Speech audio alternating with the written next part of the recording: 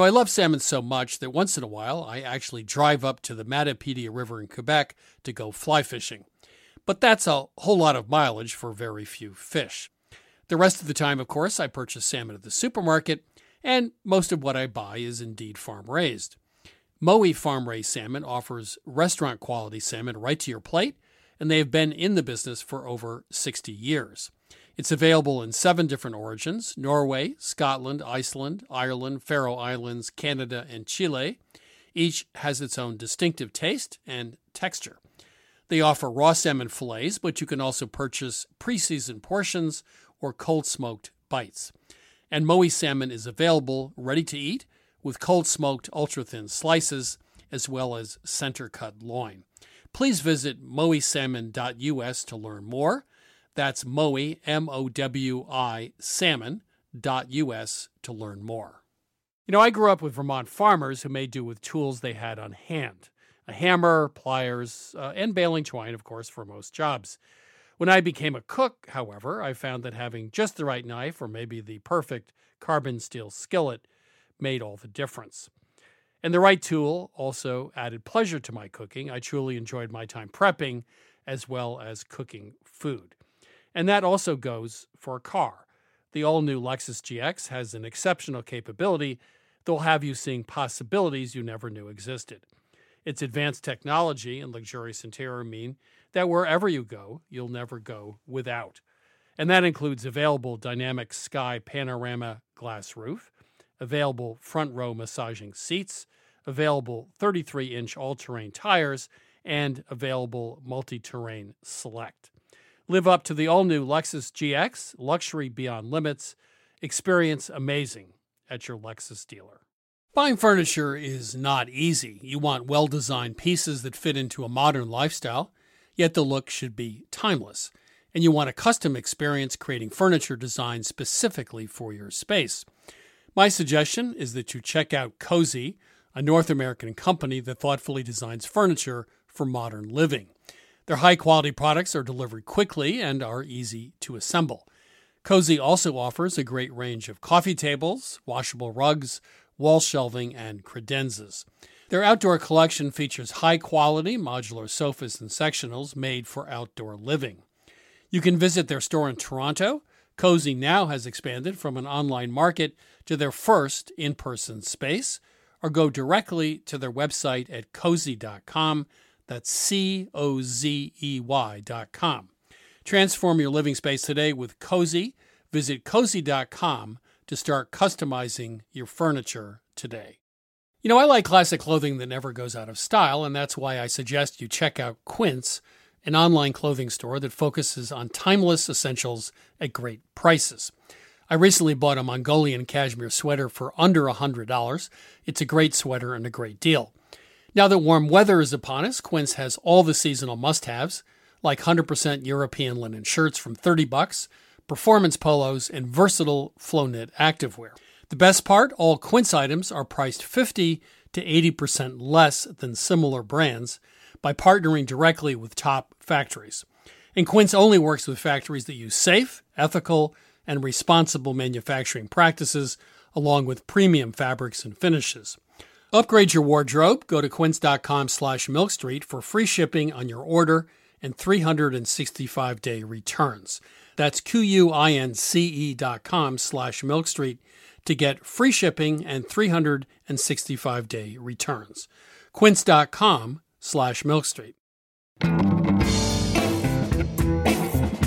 This is Milk Street Radio from PRX. I'm your host, Christopher Kimball.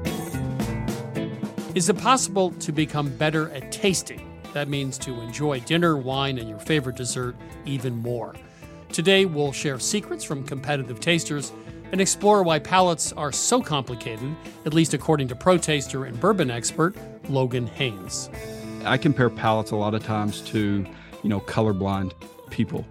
And so if somebody looks at a painting of an ocean that is desensitized to blue and green colors, they may look at that painting and go, it's just kind of boring. But somebody that is more sensitive to those blue and green colors can look at that painting and go, wow, that is the most beautiful painting that I've ever seen in my life. And palates are very similar. Later in the show, lessons in how to taste. But first, I'm joined by barbecue expert Meathead to learn his tips for grilling this summer, from his most trusted tools to his favorite techniques. Hey, Meathead, welcome back to Milk Street. Oh, it's always fun to talk to you, Chris. It's fun to talk to you. So let's start here. I think I know the answer, but what's the one grilling tool you really can't live without? The most important tool you can have cooking both indoors and outdoors is a good digital thermometer. This is 2023. If you've got a dial thermometer in your kitchen drawer that you rely on, put it in your driveway and back your car over it. It's a worthless piece of junk. It's a technology from the 1800s. It takes 30 seconds to read. It's not accurate. Contemporary rapid read, or if you want to call them instant read thermometers, will give you a precision temperature in under 5 seconds for under $30. Okay, here's another topic. Oiling grill grates so the food doesn't stick. Now, I come from the school of oil it to death like 12 times before you put the food on.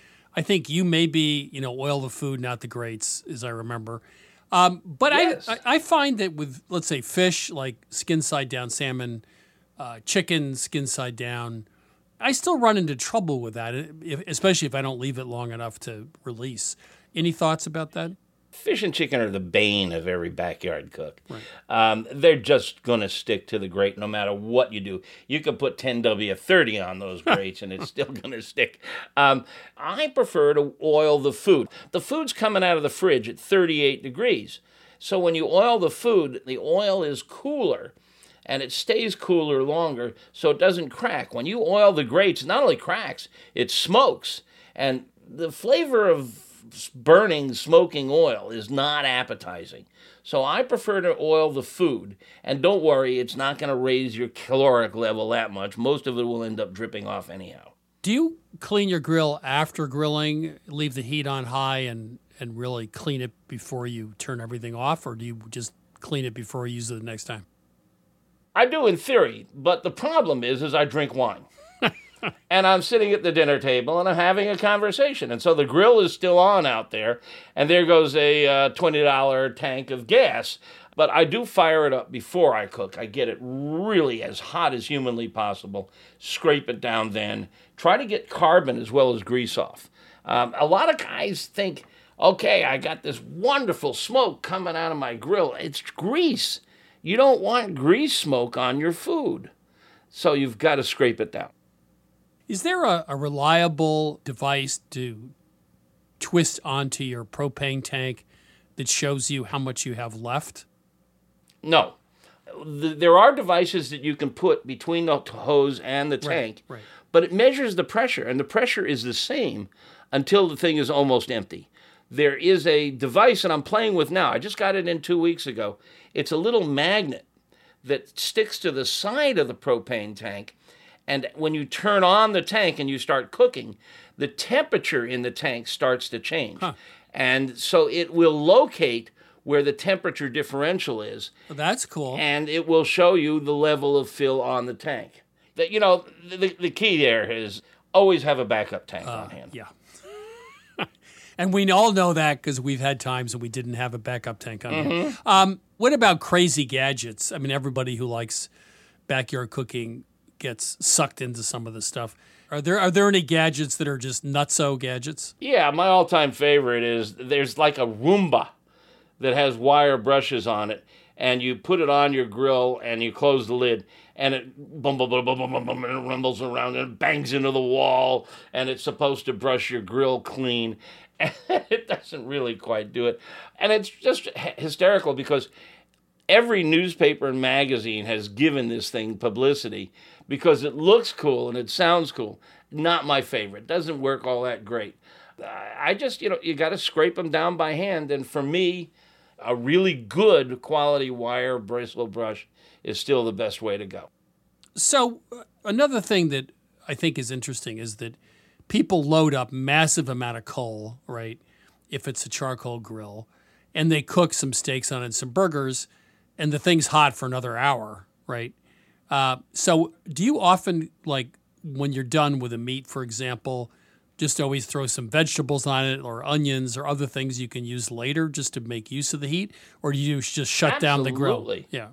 Yeah, throw an eggplant on there, and when just char the heck out of the exterior, and you've got this marvelous sauce. You make your baba ganoush out of that. Right. You can throw some onions on there, and even cold charred onions are delicious. You throw chicken on there. Cold chicken is delicious. So yeah, you can douse the coals. It doesn't hurt them at all. You can dump water on them just so long as you let them dry out thoroughly before you use them again. Do you have any tricks? I mean, let's assume you get into trouble. Let's assume you went in to grab a beer. You come back out, flames, the chicken's burning. Do you have some ways of fixing disasters when you're grilling, or at least mitigating them? I have a big stack of carryout menus in my kitchen drawer. There you go. I mean, yeah. I mean, if chicken's going to burn, it's almost always the skin. Right. And you can pull skin off chicken, and it's darn good without the skin. And what I will often do is I will grill that skin separately. And I'll take those cracklings, because they get crunchy like potato chips, and I'll either sprinkle it on a salad or in a sandwich. Those things are great. Finally, are you an adventurous griller? Like I talked to a guy in London who has a Middle Eastern restaurant. He was talking about he's grilled over wheelbarrows, any container he can find. Do you ever do that sort of crazy stuff?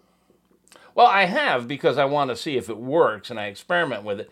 But unfortunately, or fortunately, I have just about every kind of grill you can imagine. I've dug a hole in the beach. I've played with a garbage can, but, there are just so many nice cooking devices out there. And even the cheap ones that are, under $100, once you understand the concepts, the physics and the chemistry involved, you can make them all work. I think that understanding what's going on under the hood is really crucial. Meathead, thank you. Now I know what I'm doing right, doing wrong, mostly the latter. I'll call you every summer just to get a checkup. Thanks. Oh, Christopher, thank you very much for having me on. It's always fun to talk to you. That was Meathead, founder of AmazingRibs.com, also author of The Science of Great Barbecue and Grilling. Now it's time to answer your cooking questions with my co-host, Sarah Moulton. Sarah is, of course, the star of Sarah's Weeknight Meals on public television, also author of Home Cooking 101. So, Chris, I have a question for you before we take any calls. What is your absolutely favorite way to eat or cook with tomatoes? If it's a good tomato, you just slice it and put sea salt on it and eat it out of hand. But if it's not, then you've got to go into remedial tomatoes with some other 101. flavorful ingredients. But I wouldn't say it's tragic, because there are other things in the world much worse. But in terms of the culinary world, what's happened to tomatoes is just... I agree with you. They're just tasteless. I just remembered when you were talking about salting and eating out of hand. When I was a kid, my favorite way to eat tomatoes was on white bread with mayonnaise, thinly sliced. But that's actually quite tasty. Yeah, really good. I might have to revisit that this summer if That's I can very find old school. If I can find some good tomatoes. That's when you have a yellow notepad with a little stubby pencil, and it's like Yes. You have to have the whole 1950s thing. Yeah. All right, let's take a call. Welcome to Milk Street. Who's calling? Hi, this is Deb Liebman. How are you? I'm very good, thank you. How can we help you? I'm so excited to talk to you guys. Thank you for the opportunity. 29 years ago, I invested in a stand mixer, put it on my kitchen counter, and said goodbye to my hand mixer. I'm a big fan of cooking shows, and I see chefs use both a stand mixer and a hand mixer, and I can't figure out why. My question is whether there's a time when I actually should be using a hand mixer instead of a stand mixer, and do I need to reinvest in one? That's a great question. Actually, I've been thinking about this a lot recently. A stand mixer obviously can do bread dough, although I do pizza dough in a food processor, actually, and I also like to knead bread by hand. Or really thick, like a cookie dough or something that's really thick is going to be tough with a hand mixer. Stand mixers have problems. It's hard to add ingredients. It's a mess. 2, the mixing whisk or the paddle doesn't get to the very bottom of the bowl. It's not shaped exactly right. So you end up with some stuff at the bottom, which is not great. And you also can't really see the texture. It's easy to monitor, let's say, egg whites in a bowl with a hand mixer, hand electric one. So if you're going to do a lot of bread or a lot of very stiff doughs, like cookie doughs, a a stand mixer. But boy, if you're going to do everything else, I like a hand mixer because you can really see what's going on. Try to do 2 egg whites in a stand mixer. Good luck. It's just not going to work. So it's a conundrum. If you're willing to knead your bread by hand, then you're really left with maybe, a stiff cookie dough is a little problematic. But, I think you could get away with a hand mixer with the exception of bread. What do you think, Sarah? I agree. As a matter of fact, really, it's impossible to do just 2 egg whites in a stand mixer because of that gap between the bottom of the whisk and the bottom of the bowl. So the egg white that's there is not getting agitated the way it should. So I never use a stand mixer unless I have, at least 4 egg whites. Well, with a stand mixer, you got to stop the machine. You got to lift the head up. Then sometimes you have to take the whisk off. You have to whisk it and hold it up and see what's going on. So with a hand mixer, that takes a nanosecond. Yeah, you just turn it upside down. But you're going to check those egg whites 4 or 5 times in the last minute, right? And so it is a little, I guess I didn't realize how upset I was about my stand mixer. Well, I know, but it does. I need to get a divorce from my stand mixer. No, but it does do the strong jobs. You do need it for bread or for really stiff cookie doughs. It's more of a workhorse. Right. I don't want to say you need both, but if you have both, they have different uses. I mean, I have a stand mixer. I'm not going to get rid of it. Mm-hmm. It's like part of the family now. Well, do you do a lot of egg whites? I do. I make a sponge cake and it uses like 6 or 8 egg whites kind of thing. But you're right. You do have to lift it up, put it down. And then, when you're mixing a cake, sometimes like the bottom doesn't get mixed up. I hadn't really thought of all those things. There is a trick, though, I use. I finish egg whites by hand. In other words, I'll get close, take the bowl out, take the whisk off, and whisk the egg whites using the whisk from the stand mixer in my right hand. And that way you have total control over getting it just right. I think the real question you're asking is it worth it to go out and it's not just the money, it's like you got to go store it somewhere.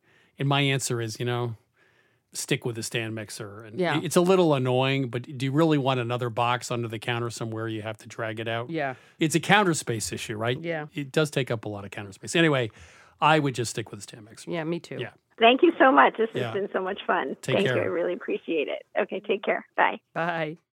Welcome to Milk Street. Who's calling? Hi, this is JJ from Cleveland, Georgia. Hi, JJ. How can we help you today? Every year, my dad has a big garden with all kinds of vegetables that we can and pickle and ferment. And I was looking at the corn the other day, and I noticed just how big the leaves are. And it just made me think about cooking with banana leaves. And I was wondering, is there a way to use the leaves? We've used the husks in the past to make like tamales, but what would be the flavor profile of like corn leaves, and how would you go about cooking with them? I imagine you could use them pretty much the same way you use banana leaves to wrap things in and to cook them. They're fairly large, these leaves? Yeah, some of them are growing to like 3 feet long, and they're probably 6 to 8 inches wide. Yeah, I don't think the leaves are as wide as a banana leaf. So I don't know if wrapping in them is going to be very practical. I mean, the husk of the corn itself, that would work. I think the leaves are fairly narrow, as you said, 6 inches maybe or less. So right. I'm not quite sure how you'd wrap effectively in that. Okay. But it's a good question. It is an excellent question because, I mean, like everybody throws out carrot tops. Well, carrot tops are great in soup and stuff. So you're right to be thinking this way because we waste way too much food. So you asked this question because someone's got a big cornfield? Well, no, it's just my dad has this big garden, and I just saw it and was thinking about the waste. And I was like, we eat the corn, we use the husk for tamales, and then could we use these? And I just thought about banana leaves. I think I would scratch this off your eco-friendly to-do list. Okay, so we just plow it under and just let it fertilize. Plow it under, it's being recycled. That way. Yeah, recycling. Yeah. Okay. All right. Thanks, JJ. Thanks for calling. Thank you very much. Yeah, take care. Okay, bye-bye. This is Milk Street Radio. Give us a call anytime. The number is 855-426-9843. One more time, 855-426-9843. Or simply email us at questions@milkstreetradio.com. Welcome to Milk Street. Who's calling? This is Brad Fortenberry from Northwest Arkansas. So how can we help you? Honestly, I was listening to the show. I heard you mention about your strong opinions on old fashions and figured, I would call in with my martini question. I can't seem to get my dirty martini right. I'm pretty new to the at-home bartending, and it just always tastes better at a craft cocktail bar or at my local watering hole. And was wondering if you had any advice for me. Well, let's start with your recipe. What are you doing? 2 ounces of gin, depending on the bottle available. Yeah. An ounce of olive juice and a half ounce of dry vermouth, and normally a dash or two of orange bitters. I think one thing you'd want to think about is the amount of olive brine here. I mean, if you're having 2 ounces of alcohol, I think you'd want to start with like a 1/4 ounce, maybe half an ounce. How much vermouth are you using? A half ounce. You might want to bring both of them down to 1/4 ounce to start. You then stir it and strain it, or you shake it. So I stir and strain. Yeah, I'm a shake kind of guy, but anyway. Well, I have 2 questions. One is, when you like it better at your local watering hole, what is it that you like better? Typically, the salt of the brine that my bar uses just seems to bring out the botanicals in the gin a little bit more. Maybe you should ask your bar what olives they use. But I have another question. You started out by saying the gin, whatever gin. Is it really whatever gin? Not whatever gin. I typically will use Aviation or Hendrix. I try to use quality gin if I'm pouring, a spirit-forward cocktail. What you don't want to do, I mean, the botanicals in gin are subtle, and you want to taste them. And so everything else that goes into this cocktail has to be... Take a back seat. Well, it's just a little hint of some other things. But with that much brine or that much vermouth, you're just going to blow the subtlety of the gin out of the water, which is going to ruin the cocktail. Right. And also vermouth is a little bit sweet. So I agree with what Chris said to cut back on the other 2 things. But I would ask your bar what olives they use, because that brine could be very important. Okay. Yeah, that's a great place to start. I love it. All right, Brad. Okay, Take thank care. you. Yeah. Well, thank y'all, and we'll talk to you soon. Thanks. Thank you. Bye. Bye-bye. This is Milk Street Radio. Coming up, how to taste. That's after the break.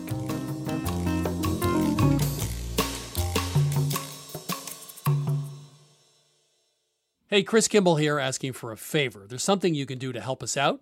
Just leave a review on Apple Podcasts or wherever you listen to Milk Street Radio. Tell us and new listeners what you love about the show and why you listen every week. We'd really appreciate it. And thanks. I'm Christopher Kimball, and now here's a word from our friends at Allagash Brewing Company, who love food as much as we do here at Milk Street. Hi, this is Jason Perkins. I'm the brewmaster at Allagash, and I've been making Allagash White in Portland, Maine since 1999. So a white beer is a very old style of beer. Traditionally, it was brewed with spices of some type, typically coriander and orange peel. And I think one of the things that makes Allagash White distinctive and different is the rare combination of complexity and drinkability. And it's sometimes remarkable to stop and realize that I never get tired of it. I'll open a can or I'll pour a glass, and the first sip, and I'm like, man, this beer is good. There are a lot of different ways that folks can enjoy an Allagash White, and here are some of the examples of what folks here at the brewery like to do. My favorite thing to pair with an Allagash White is simple, beautiful seared scallops over a bed of fresh greens with blood orange and shaved fennel. My favorite would probably have to be like an Italian or a hoagie, capicola, pickled vegetables, crusty bread. It's got that nice lemony, zesty character that just gets you ready for the next bite. The ultimate pairing for me is this dish called bosom, which is this big pork shoulder with salt and brown sugar. We also call it candy pork in my house, and a little scallion ginger sauce. It's lettuce, rice, pork, sip of white, lettuce, rice, pork, sip of white, and it's just perfection. My other top choice was a hot dog. Just have a hot dog and have an Allagash White. You don't need to dress it up. There's something about mussels with beer, especially the white, that is just so good. I feel like it goes really well with different soft cheeses that aren't too dominant, but then also with like spicy Indian food. So I think it's just really versatile. I could imagine like something like lemon meringue pie. That would be really nice. Pairing Allagash White with carrot cake is a thing of beauty. This maybe it sounds really boring, but pepperoni pizza. I feel like after a long week, having like a nice warm pepperoni pizza and a cold Allagash White is just like you made it. Like you did your week. You deserve this pizza. You deserve this beer. It's perfect in summer. It's perfect in winter. I haven't really found a flavor that I don't think works really well with Allagash White. Yeah, so not only do I drink it while I cook, I often cook with it. So if I'm creating some kind of stew, I'll add a little bit of Allagash White to it. A lot of people use Allagash White in like a fried fish batter. Anywhere where you can add like a spritz of lemon or a spritz of lime, that could be the beer. We are very food-minded here at Allagash, obviously. And I think because of that, Allagash White is kind of subtle in a way that not all beers are, and I think that makes it very food-friendly. I think it tends to unlock qualities in the food that you otherwise wouldn't necessarily notice. Like it's not too hoppy or it's not too sweet, so it sits right in the middle and sort of brings the flavors of the dish to life. If you ask anyone here at Allagash, we're pretty much all stands for this beer. We love it so much because every time you have it, you pick up something new. Every time you come back to it, you're reminded like, oh wow, yeah, that's really good. This is Jason Perkins again. Just want to say thanks to everyone at Allagash for sharing. You can try Allagash White at home, too. Head to allagash.com/locator to find Allagash White near you. For 21 plus only, please drink responsibly. Allagash Brewing Company, Portland, Maine. This is Milk Street Radio. I'm your host, Christopher Kimball. Right now, we're exploring how to taste. First, with Daniel Horvatz, who removed all flavor from his life for 6 months. So diet was basically chicken and rice. Sometimes Daniel ate salad. But with no vinegar, just a little bit of olive oil. He gave up condiments and seasoning. I didn't put any salt, I didn't put any pepper, any spices. Daniel didn't eat peanuts or pretzels or potato chips. He didn't drink any cocktails or wine. I didn't have any beer. That was Daniel's diet for 6 months while he trained for the 2019 World Cup Tasters Championship. In each round, tasters must identify 1 cup of 3, which is different than the others.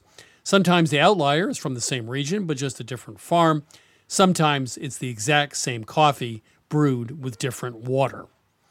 The only way to win is to develop a super sense of taste, and for Daniel, he swears by his special diet. You feel flavors at the intensity that you never felt before, and you smell things at the intensity that you never smelled before. It was incredible how accurate I was in terms of smells or taste. It was unbelievable.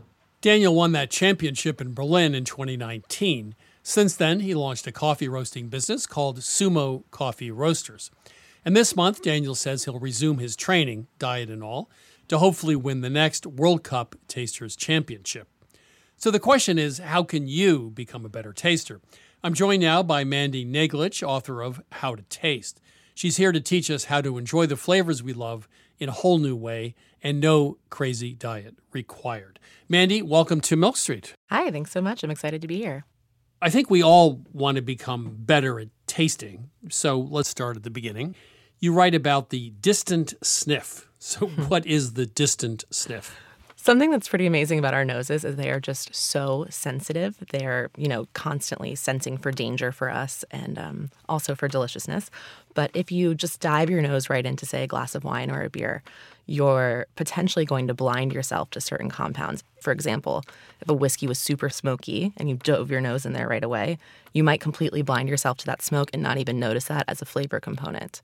So what you want to do with the distant sniff is start about 6 inches away and really see if you can smell anything. Certain things, you won't be able to smell anything at all, but a really smoky whiskey, you might already be getting that note coming out. Now you go in for a closer sniff or you go right to tasting? So we're going to do a moving sniff first, which is kind of like a drive-by sniff. You're going to move the glass close to your nose, but then move it back away. Again, all we're trying to do is keep ourselves from accidentally going blind to certain compounds.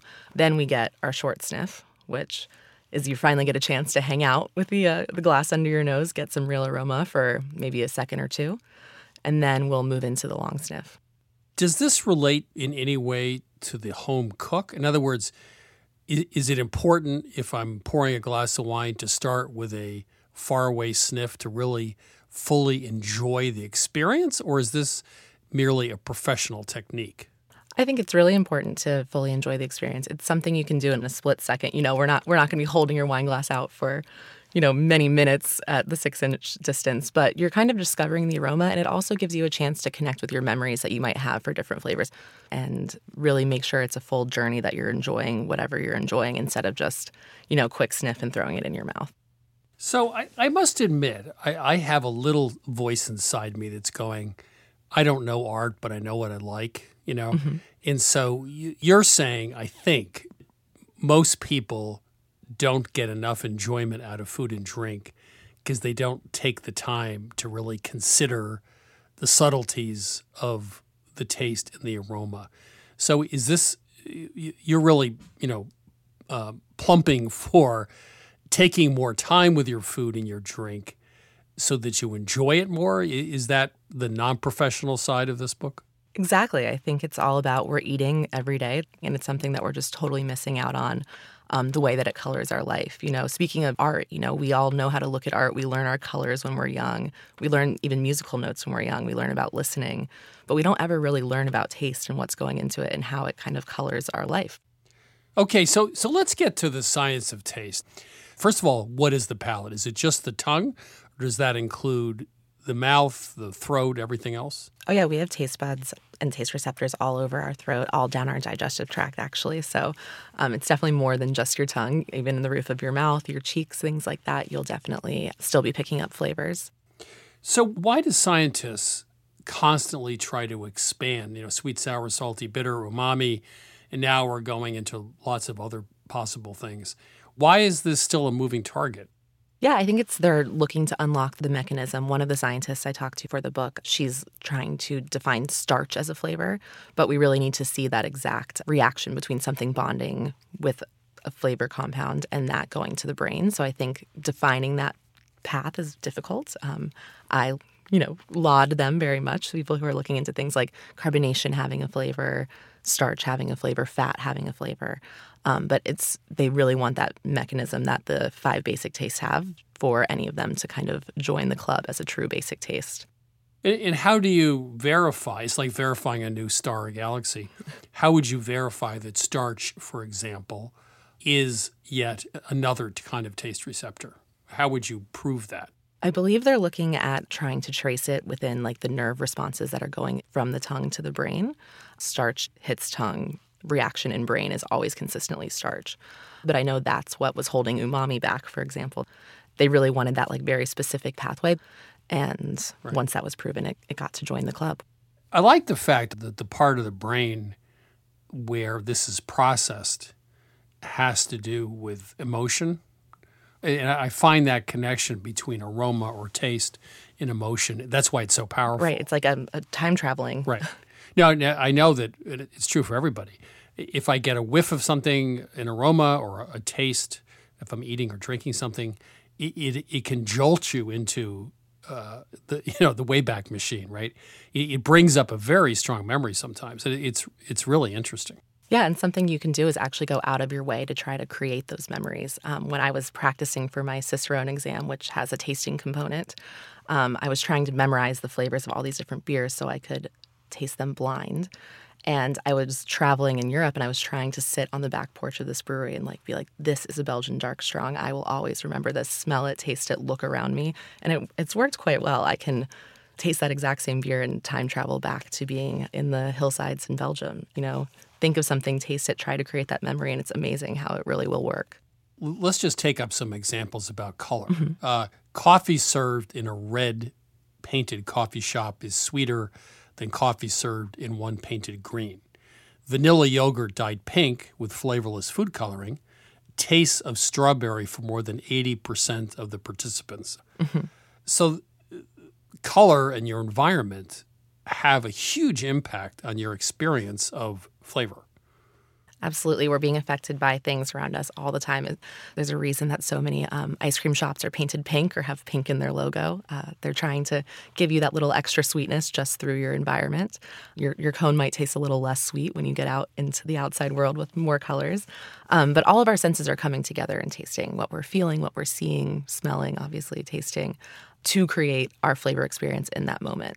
So the rumor is that a dog's nose is 100 million times more sensitive than ours. I think most people would say humans, their sense of sight is really critical, right? But their sense of smell is really underdeveloped compared to most other mammals. So is this a latent skill that can be and needs to be developed through training? Or does anyone have a pretty useful nose even when they're born? Our noses are much more useful than we give them credit for. The distance between our sense of smell and the dogs are constantly getting smaller as science learns more about what we actually smell. But it is absolutely there to be developed. It's something that you can get better at quite quickly. You know, just smelling the same thing maybe every morning. If you're smelling your spice rack, smelling a few spices, it's amazing how quickly you'll be able to say, oh, that's oregano in this sauce, or something like allspice versus nutmeg. It's just that we have that lack of connection. That's what the whole book is about. We're tasting and eating things all the time, but we're not really thinking about what actually is this. And I think the minute you start doing that, science shows it, that your brain starts to change. Instead of just saying, oh, this wine smells like wine or it smells like grapes, you start to be able to have access to that vocabulary much more quickly because you've practiced it, you've smelled it before. And that olfactory bulb is growing with every time you're practicing. Terroir. You say it's a thing, but it's not what you think it is. So what really is terroir? I think people associate it so deeply with wine and the weather, but terroir is everywhere all around us. There's a great study that I cited about people tasting cheese, and the scientists just had them group the cheeses with what they thought were similar. And these are farms that were just a few acres apart, very close, a few miles. And people were actually able to group the cheese that was made exactly the same way, just with different milks from different farms, by what farms they were coming from. So we're constantly, if you're focused and tasting, we're constantly tasting those little aspects that are different. And we also talk about mémoire, which is the terroir of water. So things like oysters that are soaking up the particles around them in the water. That's also a way that terroir affects us. So it's a thing. We can definitely taste it. It's every single thing we're tasting all the time is affected by it. So just as a last thought, what's your advice to people in terms of finding the pleasure in eating and drinking by taking the time to taste and smell? Yeah, I mean, first, I would definitely say the 7-step tasting method that's outlined in the book is a great way. Your coffee is the perfect thing in the morning to do all those different sniffs we talked about. But also, I think, get people around you involved. The most fun thing for me, we love to go out and order drinks for other people and say, what do you think is in this? Taste it. Do you like it? Surprise them. And really strain your brain with flavor. What are you tasting? What are you ordering? What is surprising you? I think it's amazing how quickly you'll start to notice different flavors and then get excited. I went to this very trendy restaurant in Boston recently, and it was an Italian restaurant, and I couldn't believe the soap in the bathroom smelled like yuzu. So I came back to my table, and my hands were just smelling of yuzu, and it's just such something that I noticed. It was such an odd contrast to Italian food, but without paying attention to aroma and flavor, it's something I would have never picked up. And, it's a chance for people to have maybe a more Italian-smelling hand soap in the bathroom at their Italian restaurant if we really pay attention to the way that aroma is constantly coloring our lives and making them more enjoyable and interesting. Well, maybe they should have had Amalfi lemon soap. There or bergamot or something. There you go, bergamot. Yeah. Mandy, it's been a pleasure, and thank you so much. Yeah, thank you so much. This was great. That was certified taster Mandy Naglich. Her book is called How to Taste, A Guide to Discovering Flavor and Savoring Life. Mandy Naglich suggests that we approach food much like art and music. As children, we're trained to know the colors of the rainbow, and at least back in my day, we were also taught a bit about music, notes, melodies, and chords. Now, I've always argued that cooking is not art, it's more of a craft, But that doesn't mean that we shouldn't take the time to learn the language of food and experience each bite with some level of consideration. Food is fuel, food is fun, food is entertaining. But most of all, food is perhaps the most direct way of experiencing the world around us, and that includes our memories, who we are, and where we've come from. And that's not bad for a simple plate of pasta. I'm Christopher Kimball. You're listening to Milk Street Radio. Now it's time to head into the kitchen with Lynn Clark to talk about this week's recipe, Turkish rice pudding. Lynn, how are you? I'm doing well, Chris. How are you? So I was recently in Istanbul, and I love it when I come across something that's familiar, but it's not. Right. And I was at this sort of working person's restaurant. And what they have is they have waiter service, but everything's on steam tables. It's all prepared. So nothing's to order. And they serve you within 60 seconds, right? Good. And the food's great. But for dessert, we had rice pudding. And it was rice pudding that had a sort of brulee top and then some ground nuts on top of that. But it was dead cold. It was a small ramekin that only had about a half-inch layer, an inch layer of rice pudding. So it was fairly thin. And it was just the perfect end to that meal because it had that contrast with the burnt sugar and the creamy pudding. So we came back to Mill Street, and what happened next? So it's like rice pudding, but it's lighter, less sweet, and it has this beautiful bittersweet kind of caramelized top to it. It's not like a creme brulee. It's not like something you're going to crack into, but it has that same flavor profile. So it's really kind of bitter, but sweet, but caramelized, and adds a really nice balance to the creaminess of the rice pudding. So one key thing here is there's no eggs, like you would make a custard for a rice pudding. And in this case, we're using a high-starch rice, like Italian arborio rice or Japanese-style short grain rice. That's going to create that creamy, velvety consistency. We cook the rice in some water, add some milk, sugar, a little bit of cornstarch just to make it a little bit thicker, some vanilla, or you could add rose water, which is common in Istanbul.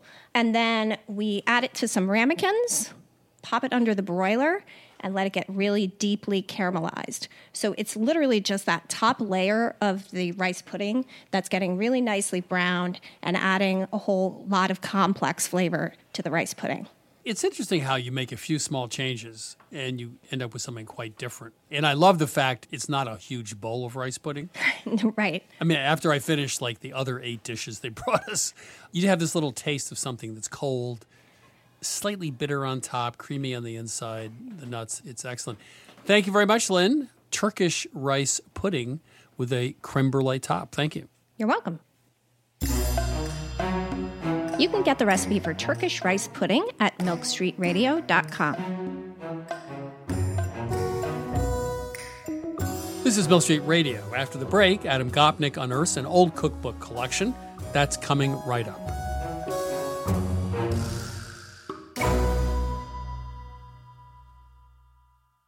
I love salmon so much that once in a while I actually drive up to the Matapedia River in Quebec to go fly fishing.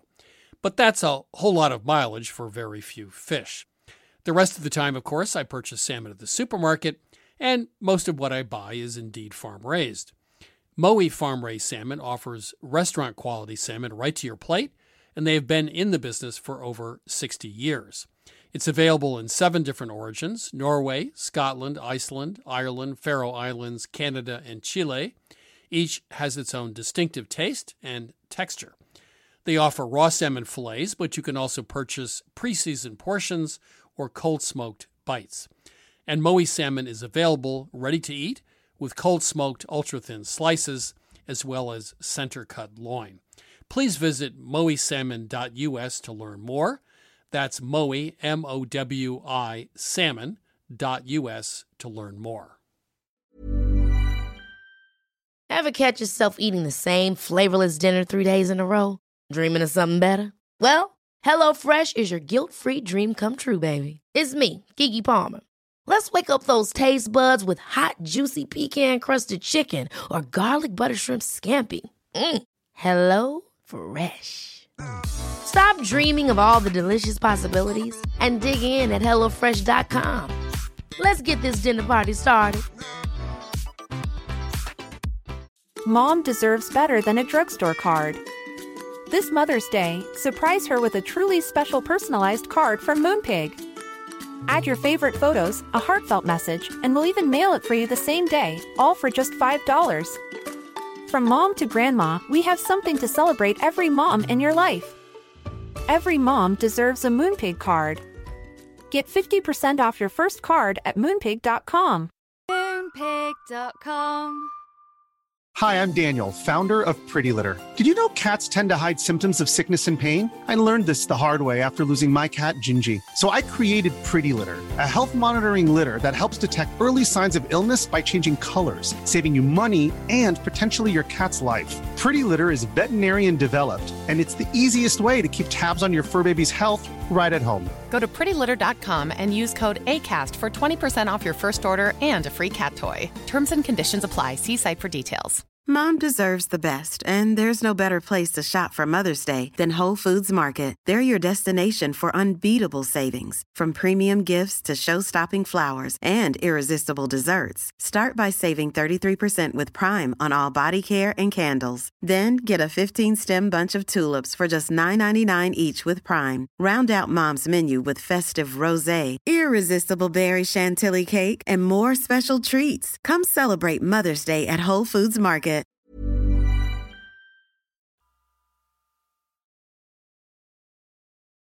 I'm Christopher Kimball, and you're listening to Milk Street Radio.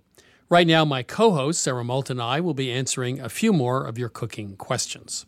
Welcome to Milk Street. Who's calling? This is Ephraim Schachter. Hello, where are you calling from? I'm calling from Overland Park, Kansas. How can we help you today? Well, I'm a big fan of the show, so thanks so much for having me on. Thank you. My question is that fast food chains like Popeyes are well known for their incredibly flaky and visually rippled crunchy coating. I've experimented a lot trying to recreate this, and not only do I never manage to create the flakes on the outside, but when I try to up the crunchiness by attempting an extra crispy, thickly coated Southern fried chicken, the coating separates from the chicken during cooking and becomes more of an oversized, brittle case than a coating. How can I improve my fried chicken? Have I identified the correct gold standard in Popeyes? And what are those flakes? Am I taking a college entrance exam here? This sounds very, very academic to me. Just go to Popeyes. Well, sorry, I was planning on introducing myself as the kosher food scientist, which I think would explain a little bit of where I'm coming from here. Understand. Yeah. Tell us what you do. To Popeyes. Yeah. So, generally speaking, when I would make fried chicken, because I can't use buttermilk, I make something similar to buttermilk by taking nut milk or soy milk and adding either a little bit of vinegar or a little bit of lemon juice, sometimes a little bit of mustard as well because there's vinegar in there, and then soaking the chicken in that overnight and creating a seasoned flour that I then dip that chicken directly in and fry it. But when that happens, I never get that flaky coating. So when I try to make a crunchier, thicker coating, after I dip it in the seasoned flour, I then dip it in egg and then back in the seasoned flour again. And that's when I sort of get this case that peels away from the chicken. It is very brittle to the point where when I take it out of the fryer and put it down, it just shatters. Yeah. I've got to be honest here. I've never had Popeyes, but I know people rave about it. There's a wonderful recipe, Kenji Lopez-Alt, who's a friend of the show and a wonderful scientist. He has a wonderful recipe that you can Google online where he makes almost like a sort of shaggy dough to cling on to the chicken. It's important that you don't just have a wet batter, that you have something dry to glue the wet batter onto it. And that you do, sort of alternating dry, wet to sort of really build it up. And then I think a good idea is to put it on a rack and let it sort of dry before you fry it to sort of let everything set. But let's see what Chris has to say. First of all, I would forget about this overnight thing unless you're just brining the chicken. I just brine it for 2 or 3 hours, depending on the pieces you have. So that's just salt and water, or you could dry brine it, kosher it, and just put salt on the outside. The recipe that Kenji did was to take the flour and then mix in some of the buttermilk mixture and seasonings with it. So you had a very shaggy top, and that gave you this sort of shattering, crisp, interesting, textured surface, which really worked out well. Or you can double. You can do the eggs in the flour and the eggs in the flour twice. But his method, I think, is the best method that I've seen. And I totally agree letting it sit on a rack for a while, 10 or 15 minutes before frying, is going to help it adhere as well. And just make sure that you get it out of the brine, you fully dry it out too. I would go back to Kenji's recipe. It's probably on Serious Eats, I would guess. He probably did it there. And the other recipe, I think, was at Kitchen, KITCHN.com. I think they also did a Popeye knockoff as well. I'll definitely check out those recipes. Thank you. And it sounds like going for the wet should be a batter as opposed to just... Yeah, in the tray, when you dredge the chicken, it looks really shaggy. You still dip it in the egg mixture, but then you put in the flour mixture. But the flour mixture, after a while, if you just use flour, it gets shaggy anyway, right? Yeah, because you're going back and forth. The egg. So it's sort of like starting off with a shaggy flour. I always sift it at that point and keep going, but that sounds like I'm shooting myself in the foot there. Shaggy's good. Yeah. Just like on the show. Right? Yeah, okay. Scooby-Dooby-Doo. All right. All right. Thanks. All right. All right. Take care. Thanks. Okay. Bye. This is Mill Street Radio. Sarah and I are here to answer your questions. Give us a call anytime. That number is 855-426-9843. One more time, 855-426-9843. Or email us at questions@milkstreetradio.com. Welcome to Milk Street. Who's calling? Hi, this is Barbara. How can we help you? I cook and eat a lot of beans.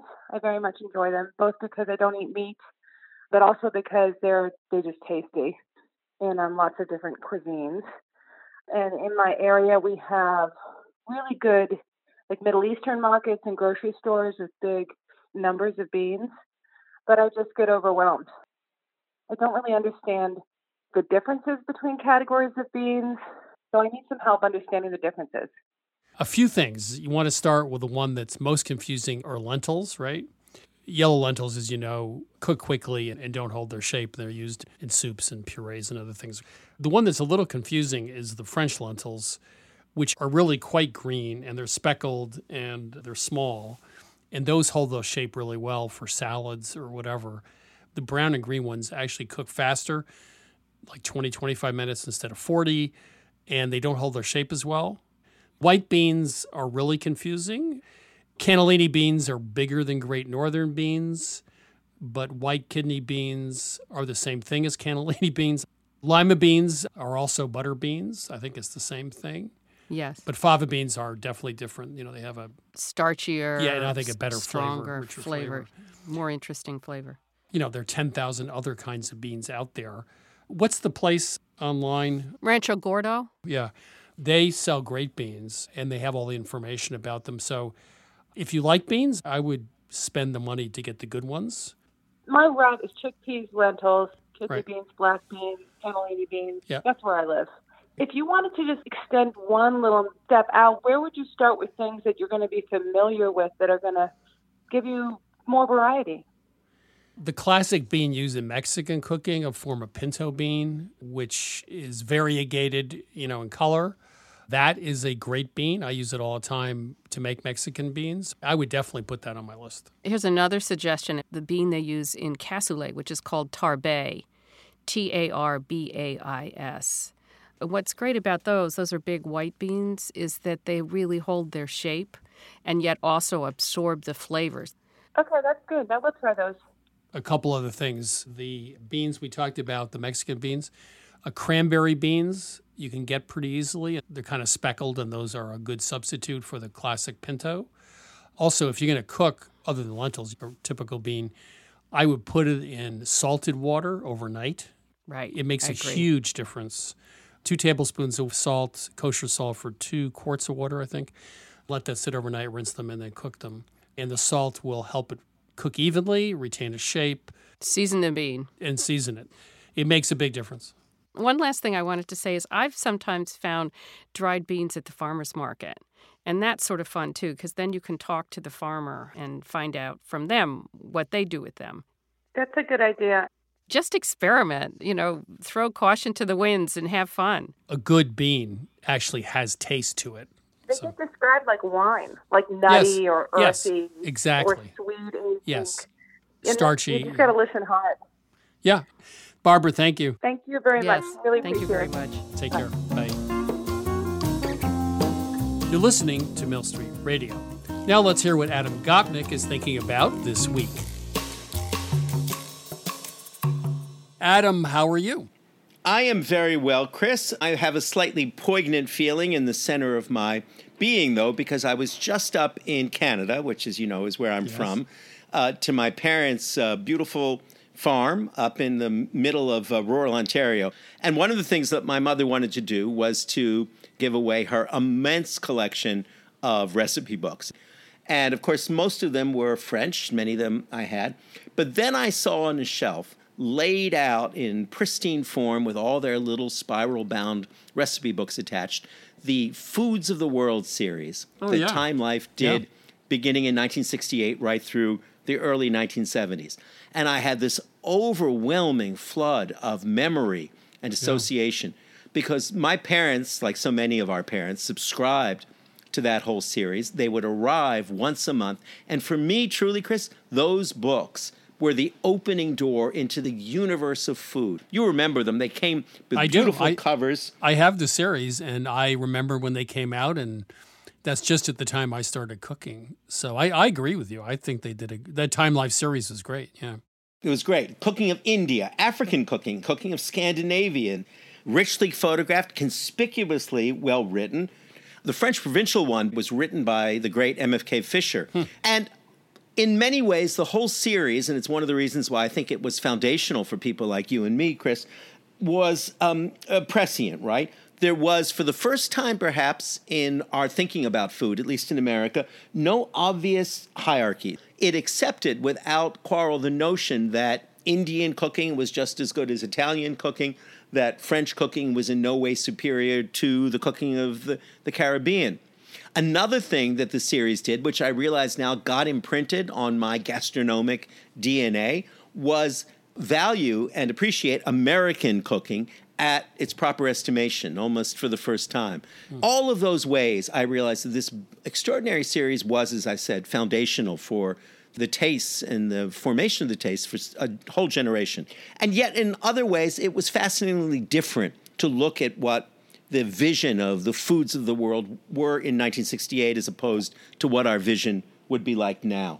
And I realized that they were produced simultaneously with the first great generation of jet travel. And the emphasis throughout is on cultural history and on place. The whole book on Vienna's empire is very much about Vienna's empire. Of course, there are recipes for goulash and cherry strudel and dobish tort, but the idea is that the cooking rose from the social history of those places more than it rose from what we would now call the terroir. It's interesting you mentioned empire because the food, I think, in those books and similar books recorded sort of the fancy cooking of the time or the Saturday night cooking at the time. It wasn't what somebody was making on a Tuesday night in Calabria, for dinner, throwing together some wild greens and some homemade pasta. This was celebration food and food that was iconic. But I think today we're looking, under those classic dishes to see what people really ate day to day. That would be my difference, right? I think that's true. Street food is occasionally patronized, but it is not valorized. It's not made much of. But as I say, it's also very much dependent on offering a kind of surrogate or, if you like, vicarious travel. That's not really what we do as much when we think about food now. If we're thinking about the street food of Vietnam, we want it to be authentic. In some sense, we want to travel to Vietnam, but we expect that's something that's very much within our reach. So the allure and lure of exoticism, I think, is reduced for us, even though we've incorporated much more of the authentic, as you say, street and indigenous cuisine of the foods of the world. I'd love someone to do a history of the world based on the common person, right? And not on the kings, queens, empires. The schlub's history the schlub's history, like us. Humanity. The two schlubs. Yes, exactly. Because I think that would be so much more interesting than what they served at Top Cappy, right? Or totally, right? Gundel in Budapest and so on. In Budapest, yes. And it's quite true that 60 years ago when those books came out, we still thought of traveling to the top. That was our notion of what a richly lived gastronomic life would be. It'd be a series of summits, as if of Everest, to the top. We no longer imagine the world in quite that way. You know what else struck me about them as I read through all 27 volumes sitting in my parents' basement? They had exactly the same vibe as the World's Fair. Oh, that's interesting. Of my childhood. Yeah. That sense, which is now dated and probably has all kinds of unfortunate post-imperial trappings, that sense of a gathering together on one island of all the festivity of the world in a single World's Fair, that was a very powerful 20th century idea, now, for good or ill, gone. Yeah, and the only thing anyone remembers about food at the 64 World's Fair were the Belgian waffles. Right? Belgian waffles. That was it. Belgian waffles. That's my takeaway. I must have been eating them. It's a small world after all, yeah. So I'm actually glad where we are today because it's much more interesting. And the food, I'm sorry, I think the food is better. I think everyday food at the end of the day wins almost every time. I agree with you, and I think that's true. And I think we can be grateful to those folks 50 years ago who, as I said, for the first time celebrated American food on its own terms, not as a cadet thing aspiring to be something else. There are wonderful volumes of the Pacific Northwest and Southern cooking and all of those things. And at the same time recognize that that foundation is one that we have grown on and in some ways grown beyond. On that note, Adam, our resident philosopher on the foods of the world. Thank you. I'm going back to turn the pages. That was Adam Gopnik, staff writer at The New Yorker. His latest book is The Real Work on the Mystery of Mastery. That's it for today. You can find all of our episodes at milkstreetradio.com or wherever you get your podcasts. You can learn more about us at 177milkstreet.com. There you can become a member and get all of our recipes, access to all live stream cooking classes, free standard shipping from the Milk Street store, and more. You can also find us on Facebook at Christopher Kimball's Milk Street, on Instagram and Twitter at 177 Milk Street. We'll be back next week with more food stories and kitchen questions. And thanks as always for listening.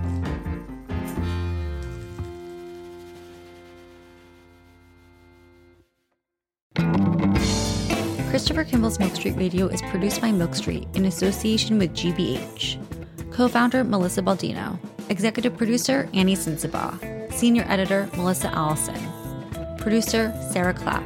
Associate producer Caroline Davis, with production help from Debbie Paddock. Additional editing by Sydney Lewis. Audio mixing by Jay Allison at Atlantic Public Media in Woods Hole, Massachusetts.